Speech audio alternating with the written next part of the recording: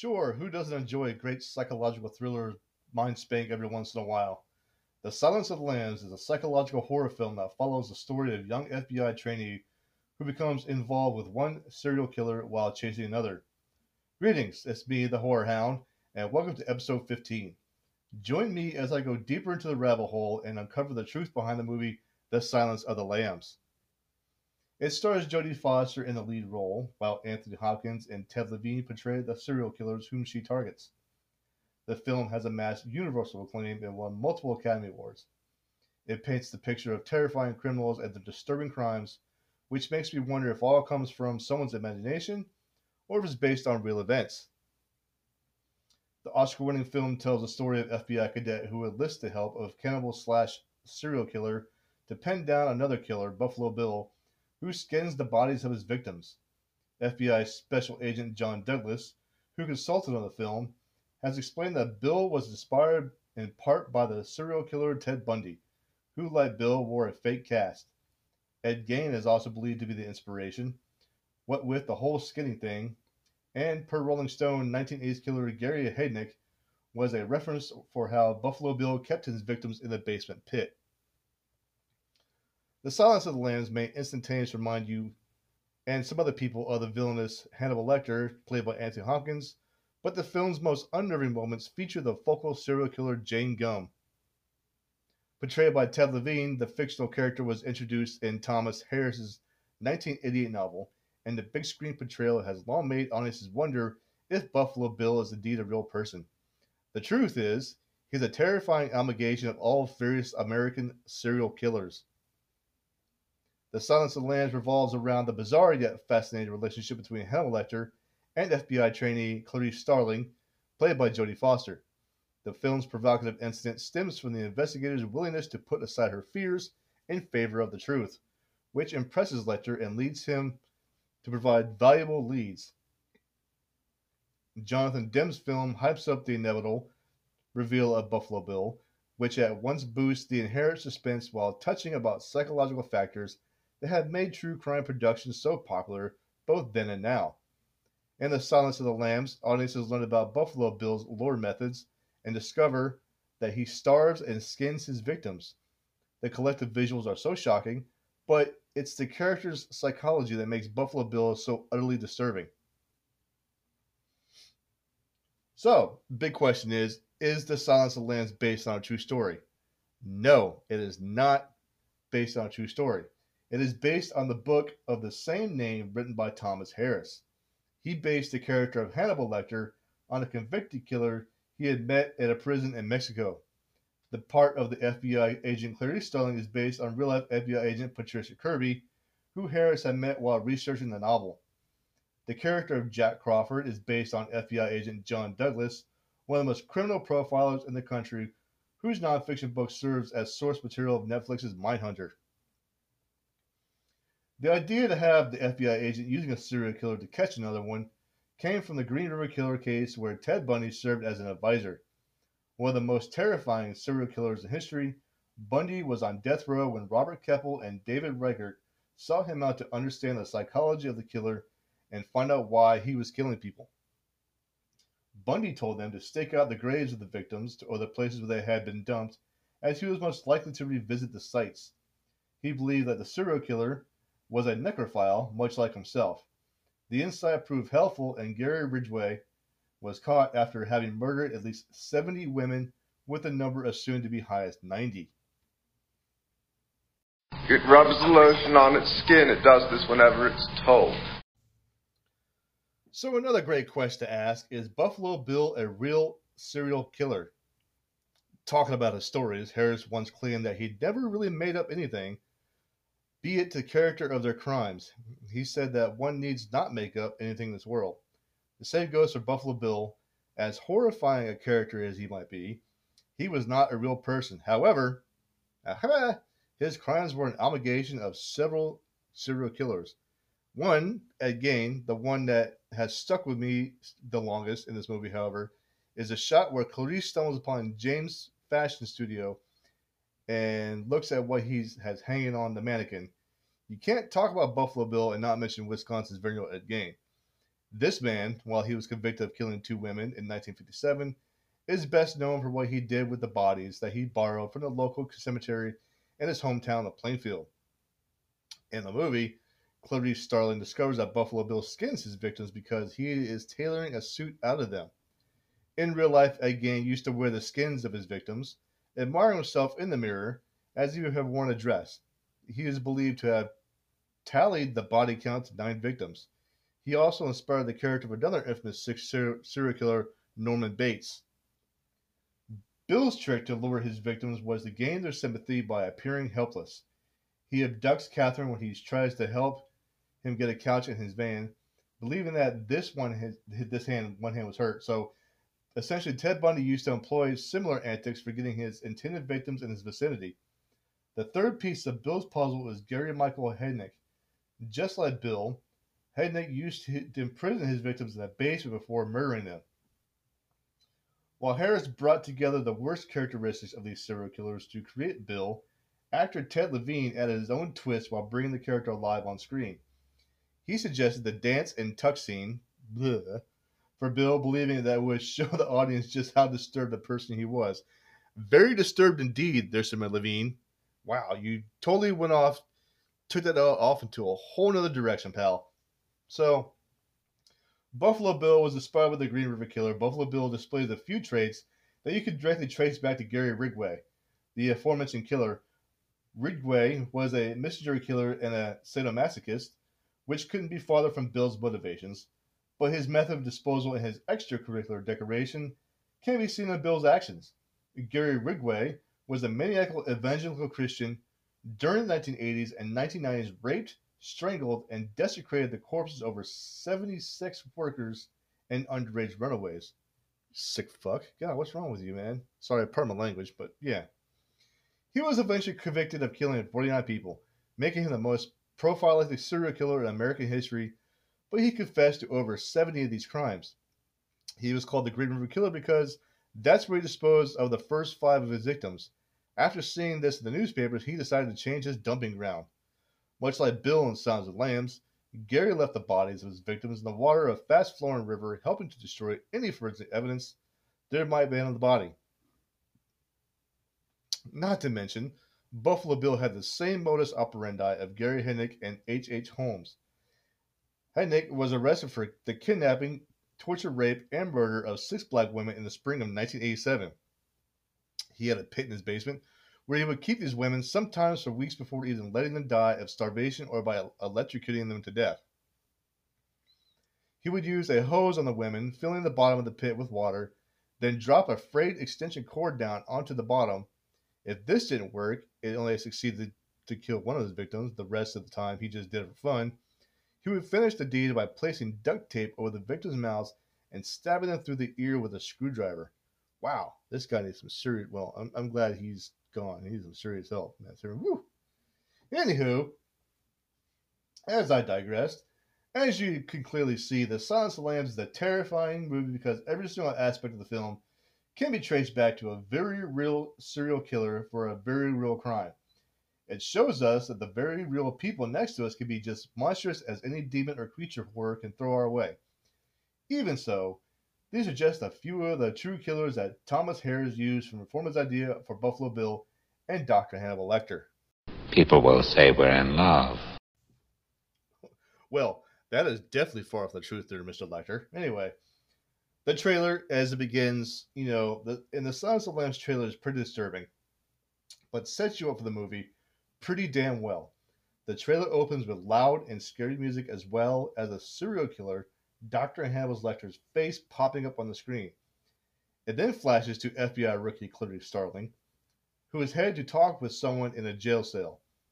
As she walks towards the jail cell, a narrator states that a killer is on the loose, and then the trailer flashes to a scene that shows newspaper headlines for Killer Buffalo Bill, abducting and murdering women. The trailer then focuses back on Clarice walking towards the jail cell, while the narrator explains that Clarice is on Buffalo Bill's trail. I'm kidding. As viewers, you can assume that whoever's jail cell Clarice is walking towards might be helpful in finding Buffalo Bill. So, Yeah, that's the trailer is kind of weird, but whatever, you get it. So then the narrator explains that in order for Clarice to catch Buffalo Bill, she would have to match wits with serial killer Lecter, who is imprisoned in jail. Yet, while Lecter may be the key to finding and arresting Buffalo Bill, he is also an insane and murderous psychotic killer. So, in order to understand the psychology of a killer, you got to talk to another killer, and then talk to all these other killers just to catch one guy. Do what you got to do, man. So, an essential difference between The Silence of the Lambs and its sequel, Hannibal, is that the former is frightening, involving, and disconcerting, while the latter is merely disturbing. Say that 5 times fast. It is easy enough to construct a geek show if you start with a cannibal. The secret of Silence is that it doesn't start with the cannibal, it arrives at him through the eyes and minds of young women. Silence of the Lambs is the story of Clarice Starling, the FBI trainee played by Jodie Foster, and the story follows her without considerable interruption. Dr. Hannibal Lecter lurks at the heart of the story, a malevolent but somehow likable presence. Likable, per se, because he likes Clarice and helps her. But Lecter, as played by Anthony Hopkins, is the sideshow, and Clarice is in the center ring. And then we later find out that Hannibal Lecter is in love with Clarice, so they share so much. Aww. Both are not accepted by the worlds they wanted to inhabit. Lecter by the human race because he is a badass serial killer and cannibal, and Clarice by the law enforcement profession because she is a woman. Both feel powerless, and Lecter because he is locked in maximum security and bound and gagged like King Kong when he is moved, and Clarice because she is surrounded by men who tower over her and fondle her with their eyes.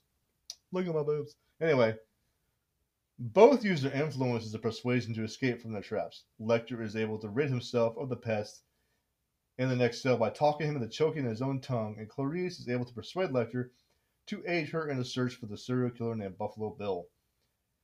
I'm sorry, when I say Buffalo Bill, I think of the Western. I mean, does anyone else think that whatsoever? Seriously. Woo! Anyway. Okay, and both share similar childhood wounds. Lecter is touched when he learns that Clarice lost both her parents at an early age and was also shipped off to relatives and was essentially an unloved orphan. And Lecter himself was a victim of child abuse. This is all on the DVD commentary track, by the way. And Dim says he regrets not underlining this more. So, these corresponding subjects are mirrored by patterns and visual strategy. Note that both Lecter and his prison cell in Buffalo Bill in his basement are arrived at by Starling after going down several flights of stairs and passing through several doors. They live in the underworlds, essentially. So note the way the movie always seems to be looking at Clarice. The point of view camera takes the place of the criticizing men in her life, and when she enters dangerous spaces, it is there waiting for her instead of following her in. Note the consistent use of red, white, and blue not only in the FBI scenes, but also in the flag draped over the car and the storage shed. Other flags on Bill's lair, or even the graduation cake at the end, with a U.S. eagle and the frosting is ghastly reminder of the way Lecter pinned a security guard spread eagle to the walls of his cage. Okay, you go, boy. Do what you gotta do to get that meat. Anyway, I'm falling for now. I tell you what. Summarizing the movie, so Clarice is an enthusiastic student at the academy and hopes to one day work at the agency's behavioral science unit.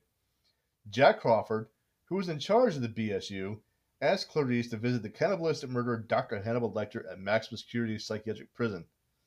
Although Clarice does not know it at first, Crawford hopes that Lecter will provide a clearer picture of the new psychopathic serial killer Buffalo Bill and his modus operandi. Buffalo Bill has already killed 5 victims, all of which are slightly overweight young women and were stripped of large portions of their skin. It puts the lotion on the skin or it gets the hose again. Crawford and his team had been on Buffalo Bill's trail for a while, but have had no real breakthroughs. Oh, because you guys suck. Anyway, after speaking to Lecter for the first time, Clarice realized that in order to solve the case, she would have to play along with his psychological games, like Monopoly, or Sorry, or Chutes and Ladders. I don't know. So, more importantly, she will have to figure out how she will play along. As in return for his insight, he requests that Clarice tell him about her past and emotionally open up to him. This is how psychopathic serial killers get to you, you open up to them, you develop Stockholm Syndrome, and then you're fucked. Just saying. So, the case takes a major turn when they uncover that the sixth victim had a rare death's head moth purposely placed in her throat. With this key piece of evidence, as well as Lecter's analysis of Buffalo Bill's case file, Clarice and the FBI must hurry up to search Buffalo Bill's seventh victim. Catherine Martin, plays the victim, and in the end, Lecter escapes from custody. Clarice finds Buffalo Bill's lair and kills him, right before he tries to kill her. Clarice graduates from the academy, and during the graduation reception, she receives a cryptic phone call from Lecter. Hey! Woo! Papa circumstance. Anyway. Alright, let's break it down by character analysis. Bum, bum, bum. Character analysis. In terms of character breakdown, Clarice is our lead protagonist, and Buffalo Bill is our main antagonist. While Lecter is clearly a heinous figure in the movie, he is not as seemingly as malicious as Buffalo Bill. No shit. So perhaps it is because he is intrigued and fascinated by Clarice and does not want to harm her. Aww. It could also be because he values and contributes to some aspects of society. How do you contribute to society when you're a killer? I'm curious. Can someone explain that to me, please? Even though he defies them at other points, moreover, it could also be because he provides useful advice for finding Buffalo Bill and is essential in solving the case. So, interesting cameos in the movie, which I thought was really cool, by the way. I read these up on Reddit, I think was the name of the website. Anyway, there are also interesting cameo presences. Is that plural or singular? Can someone help me out here? Presences made through the film. Danny Darst, who played Sergeant Tate, is known for his career as a singer and songwriter. Chris Isaac, who played a SWAT commander in the film, is also an American musician and is widely known for his hit "Play These Wicked Games," as well as "Baby Did a Bad Thing." Okay, whatever. Sounds like a key song. Somebody's crying. I've never heard those, but I'm guessing I almost like Chris Isaac enough. Furthermore, Edward Saxon, one of the film's producers, also makes an appearance in the film, and can be seen as Benjamin Raspill's severed head, which is found in a jar in Lecter's storage unit. Oh, so you keep it as a souvenir. Oh my god. What's wrong with these people? All right. Why is this movie a classic? Excellent question. I'm going to tell you right now. So, The Silence of the Lambs is an overpoweringly fascinating film and a truly chilling masterpiece of horror. It is a classic because it manages to showcase the terrifying, yet also deeply realistic aspects of the human condition. In this movie, we are brought into the madness of psychoanalyzing a killer in order to find another killer. By roving deep into the mind of a madman, we must reconsider our world and ourselves. Most impressionably, this movie tends to stay in your thoughts after you watch it. While it is horrifically brilliant, it is more so psychologically distressing. Take the red pill or take the blue pill, because we don't know what's going on in reality, right? Okay, so in closing, I really enjoyed this film because not only do I like a good psychological thriller mind spank, but when it is combined with true crime, it becomes more fascinating. Throughout the entire film, I was frightened, both because of the film's clever influence of the story and image, and for better reasons why we like Clarice and all the viewers can identify with her fear and for her, just like Lecter. So, if you want, be sure to leave a comment on the page if you want to. I would appreciate any feedback you have on this episode. Closer, please. Closer. On the next episode of the Horrorverse, join me as I discuss the movie The Strangers, sadly inspired by real-life violent crimes, including some brutal murders. A 2008 American psychological horror film written and directed by Brian Bertino. The screenplay was inspired by two real-life events, the Manson family Tate murders, which was a multiple homicide, as well as a series of break-ins that had occurred in Bertino's neighborhood. The Strangers is scary precisely because it could very much happen to anyone watching it. Sadly, in the world today, this world is full of murderous psychopaths, usually hiding in plain sight. Please support the Horrorverse by subscribing it to one of the following platforms: Anchor FM, Breaker Radio, Google Podcasts, Pocket Cast, Radio Public, and Spotify.